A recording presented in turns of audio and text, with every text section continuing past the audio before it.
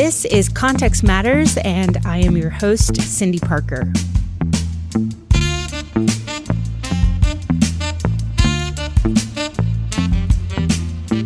For some people, biblical context is all about the literary shape of the text.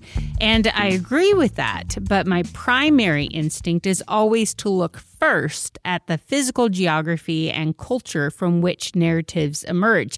I think this kind of study tends to uncover hidden details that are not at all obvious when we read sacred text. In addition, they influence the literary shape of the narratives. Let me be clear, I am not at all dismissing the literary richness of the Bible. I love that part, and I make my students study that part. But I am convinced that there are hidden gems within the process of investigating context first. In this week's episode of Context Matters, I invite Philadelphia artist Lisa Abaya to the conversation table. Lisa is a painter who has been seeking ways to integrate matters of spirituality into her work. Now, we could analyze her paintings as we would analyze the literary masterpiece of the Bible, but we discover exciting things by asking Lisa about her personal context. Where did she grow up, and how did that influence her art? Then when we go back and look at her paintings, they come alive in a richer way. So I met up with her in her home so I could ask her about how living on the east and the west coasts of the United States has influenced her art in different ways. We also discuss how she explores mysterious concepts of the Holy Spirit through the reflective material she is using in her recent work. I start by asking Lisa who was the most influential in her early years for strengthening her artistic muscles. So I think one of the biggest influences in my life was my mom.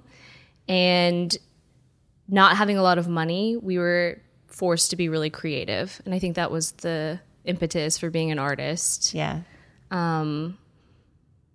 Every time I wanted to buy something, she would say, you could make that. Right. So we would thrift and repurpose items, paint things, go into the garden and create with what we had. So that was always, it's definitely a skill to learn and cultivate. Yeah. Being creative is natural, but I think you can stifle it or you can lose that ability if you're just purchasing, or you're just, you're kind of in your own to really explore the creativity. Yeah.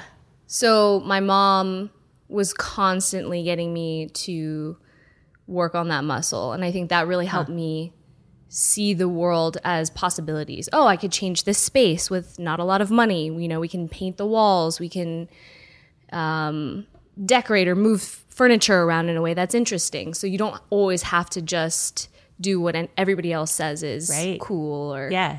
So is your mom professionally an artist? No. So that was interesting to me because she never thought she was an artist, but I would consider her an artist. Yeah. Well, she created, or she encouraged this creativity within you, which has now become your career. So that for it not to be her profession is amazing that she was able to see the value in that skill. Right. I think we now see how crafts that women do and even household hobbies are considered more, they've sort of seeped into the art realm. They were considered women's work and not taken seriously, needlepoint and weaving and pottery. All of these skills were just not seen as fine art, and now we see really famous artists who are doing weavings and integrating those skills into their work. So my mom now sees how that has a place in the art world, and she's like, oh, I'm an artist. So I love it. Yeah, it's pretty cool. Yeah. She feels more confident to call herself an artist because I've encouraged her to see that connection. You grew up in San Francisco, right? Yes. So is there anything about living in the city, growing up in the city, that also stimulated the artistic nature, artistic muscle within you? I think San Francisco was a perfect environment for stimulating artists. There were so many hippies and people who already were living these alternative lifestyles. Mm-hmm. So I felt I had a lot of exposure to, my friend's dad is a dentist, but also makes music and edits photos on his computer in his spare time. And so these people were really doing lots of, diverse. Yeah. They're just playing around, they had cool gardens and a lot of really interesting shops where an artist maybe owned it and was selling their friends' work. So I really had exposure to that community. And I think that is important. Yeah. At what point in time did you think of yourself as an artist in terms of an identity? I began to think of myself as an artist when I realized that this was my language.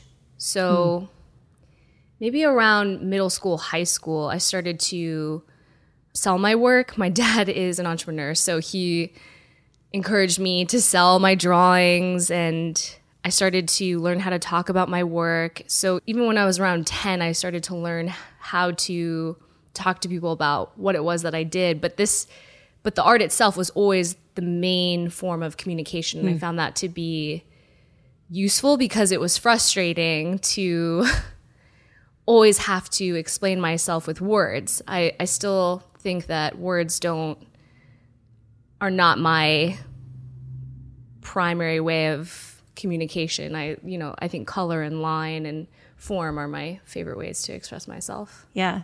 Is it frustrating then to have to take, I almost think of it like if art is your mother tongue almost, because when we translate even just like written words into a different language, there's always mishaps, there's always miscommunications because there's never exact one-to-one words. Do you feel that way when you're going from your art language to a spoken language?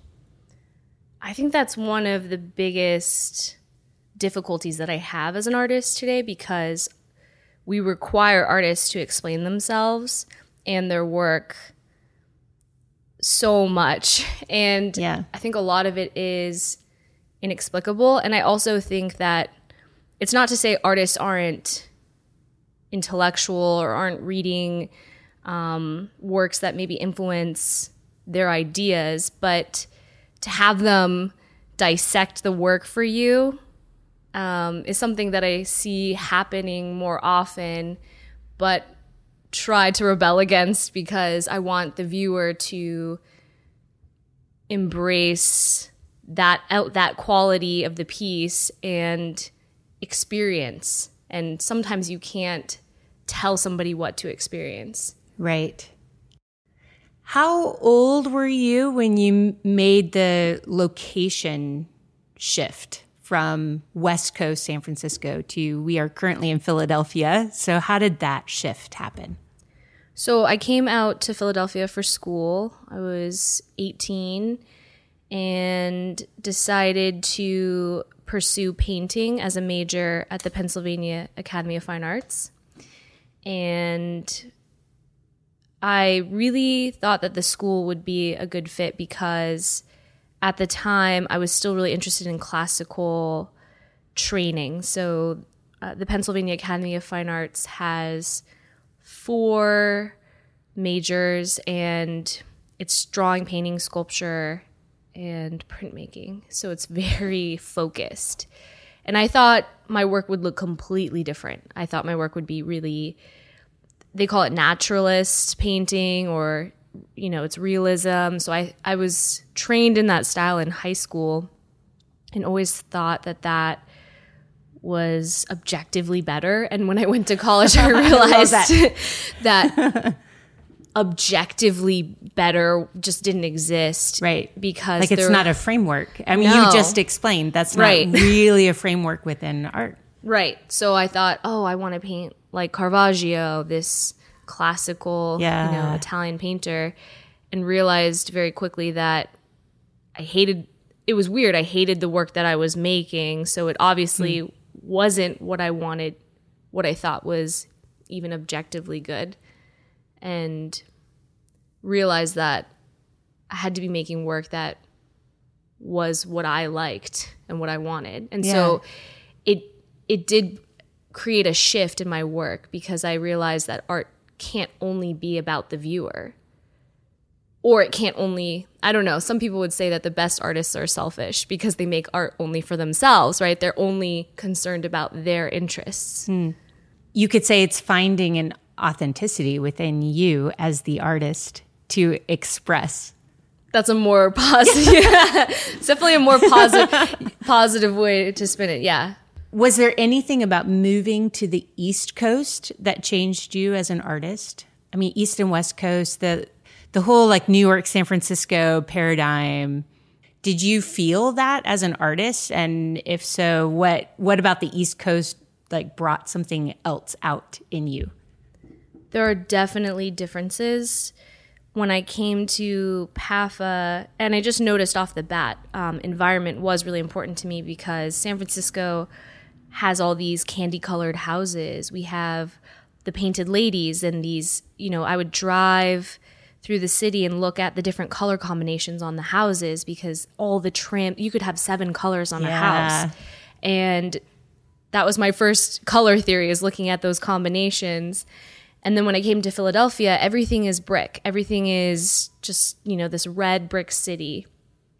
And the weather is, especially from fall to mid-spring, pretty gray. So a lot of the painters have a more nuanced palette in terms of grays and darker colors that are farther away from the saturated, pure pigment. Yeah. And the work that I was making was still just really interested in color, and I just loved color. So I felt like I considered myself a West Coast painter, because I would just use the color straight out of the tube, and I would keep trying to make it more and more vibrant. Like I wanted the paintings to look like they were glowing from within. So I would practice different techniques, glazes, and trying to make them have that glass-like, stained glass quality, whereas a lot of the other painters in my school would layer it on thicker, and it would look more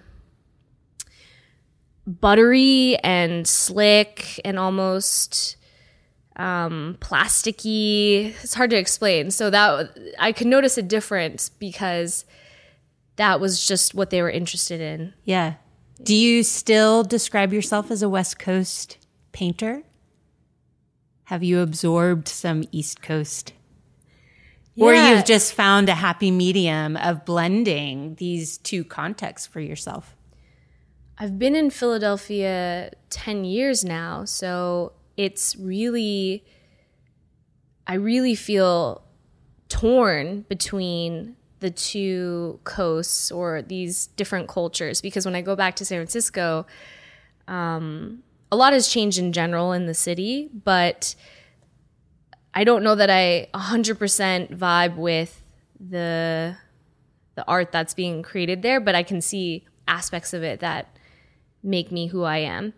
But now, having lived on the East Coast and traveling to New York, and in general, I think looking at art online, the language of art isn't so much restricted to location as much as it ever was, right? Because artists have access to all these visual languages. But I still see myself as having, the work that I do right now is actually limited in color palette, because I'm focusing on light. It's pretty much in silvers, grays, and white and black. So I have made a very strong shift.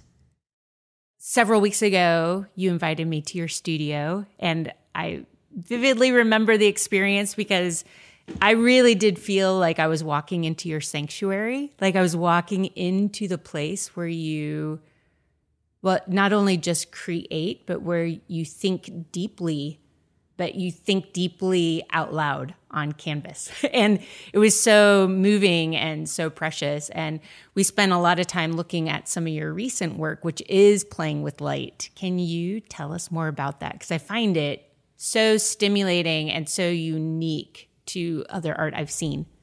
The work that I was doing before was really colorful, and I realized that what I was trying to create was light, or, manufacture light pretty much. And so I decided to just focus on the qualities of light. And so I stripped away all the color and found these pigments or these materials that are actually industrial materials you would see in road signs. And I was driving home at night and realizing that, I was fascinated by the way the car lights would hit the stop sign trim or different road signs, and how there was something going on with the pigments, right? That, it was just fascinating. I loved the way that things were looking at night. So I found the materials and decided to play and use those on the canvas, and started to learn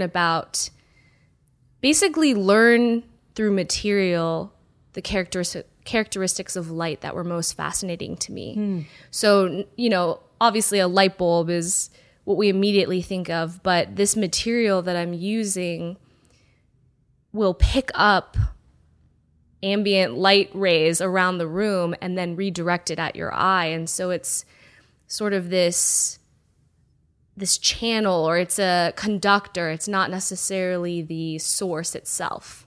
And that was really fascinating to me. So then the light in the room ends up also becoming part of your art. Yes. Like it's not on the canvas, it's part of the room. Right. But it's affecting how the viewer sees the art on the canvas. Yes. And the optics, because it depends on the light source, but it depends on you as well and your eye and how that light is being reflected back at you. So the piece could look very unassuming and flat from a certain angle, but if you are in a specific spot, it'll be glowing.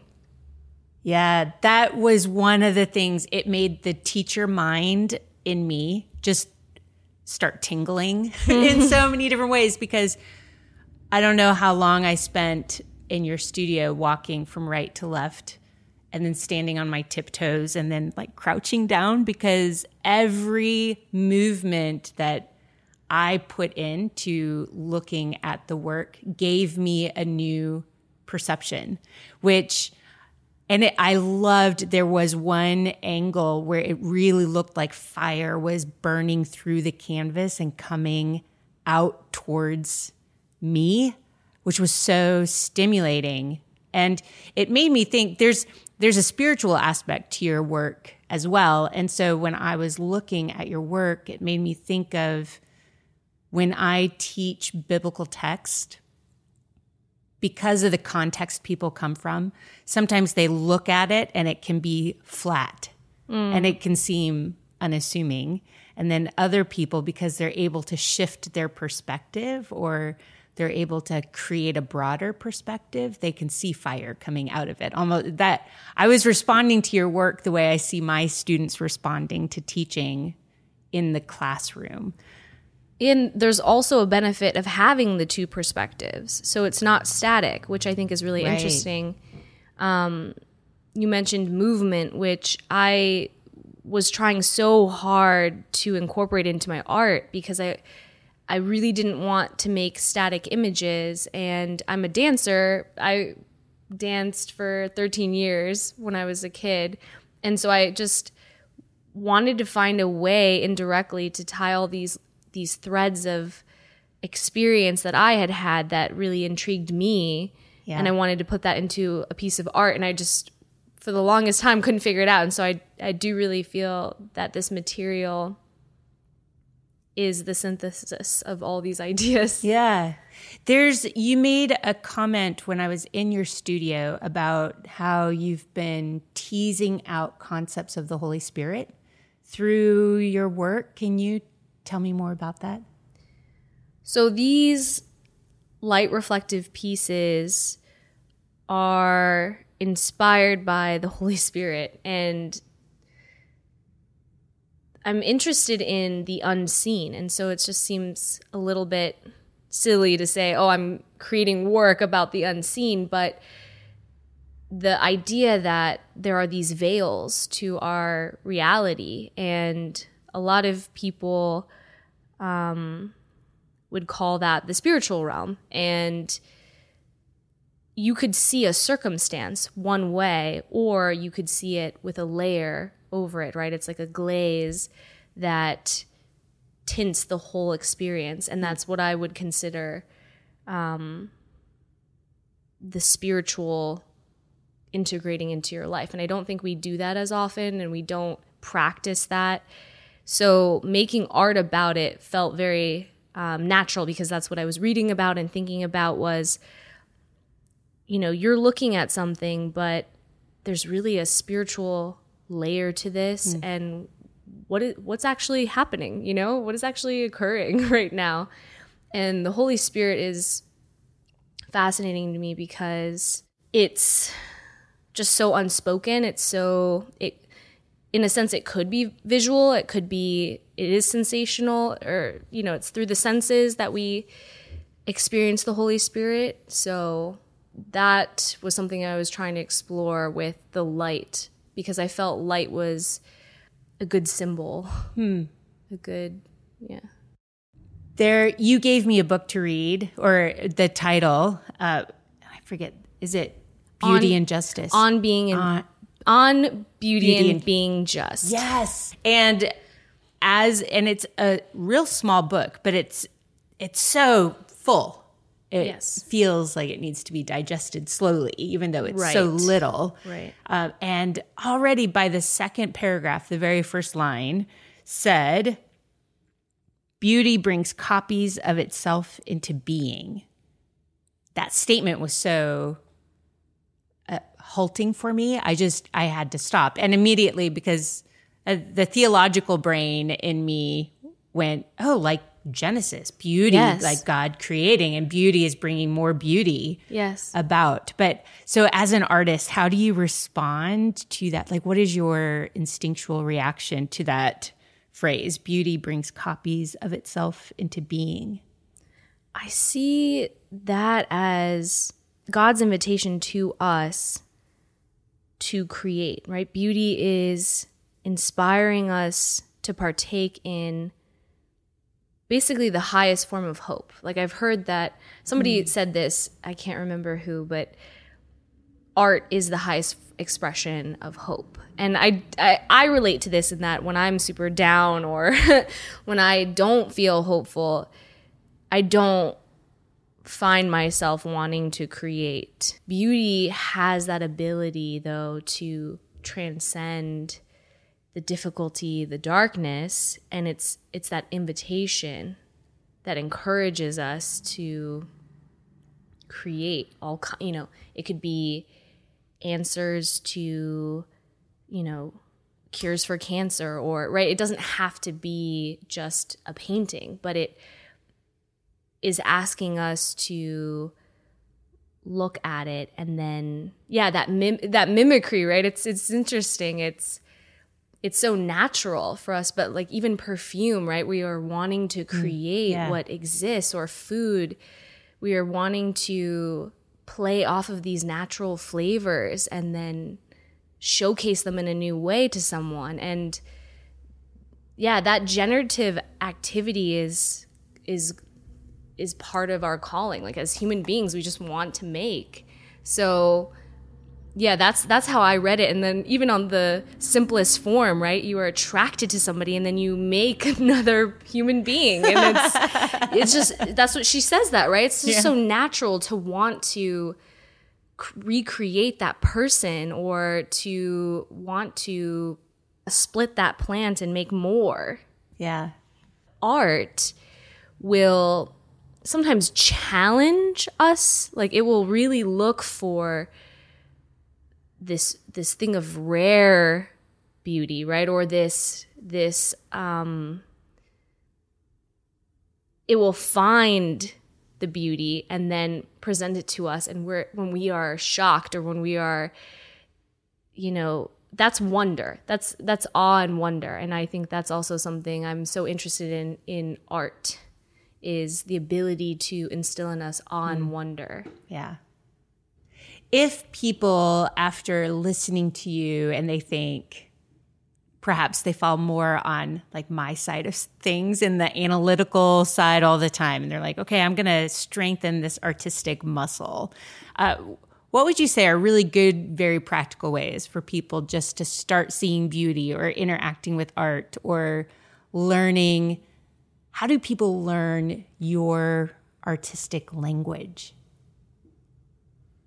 I think engaging that curiosity, just being okay with being, it is like learning a new language, the people who aren't afraid to make mistakes and sound awful and fumble their way through, those are the people who end up picking up the language the quickest. And so, yeah, I just encourage people to go to a show that does look interesting to them, to not have to like that particular work, but to say, okay, yeah, I didn't like that, but then try to find what they do like, and then be okay with not knowing why you like something. That's okay. People think they always have to defend why they like a specific piece of art, but yeah, it's just, I don't know, it is what it is, right? It's just part of your experience. And I would just say that engaging with that curiosity is the way to go, because if you don't, then yeah, you're just going to be missing out on this whole other I don't know very many people who can do that, right? Art is so pervasive in our culture, and a lot of our world is visual. So I think maybe being more intentional as opposed to just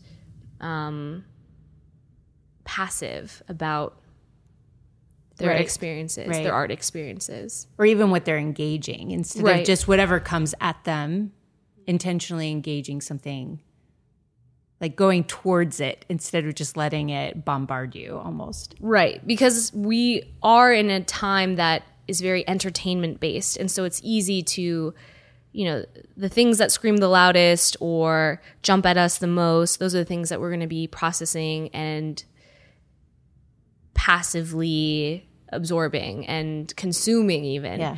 But art requires us to actually work and maybe even dig a bit or sit with it for longer times. And that is countercultural, because we move so quickly now. And if it doesn't stimulate us immediately, we think, oh, it's not worth my time, right? So we have to actually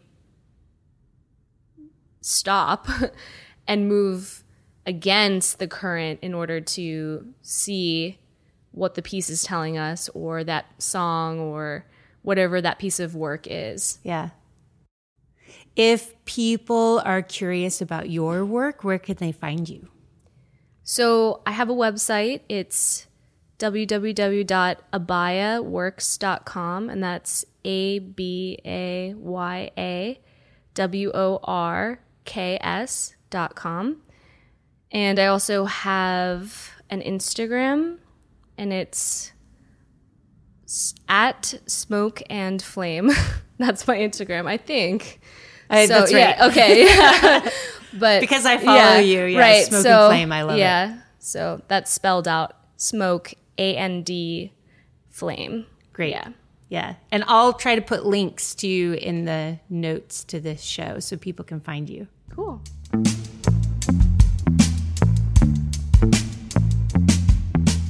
At the beginning of the interview, Lisa talked about how her San Francisco roots influenced the way she developed her artistic skills.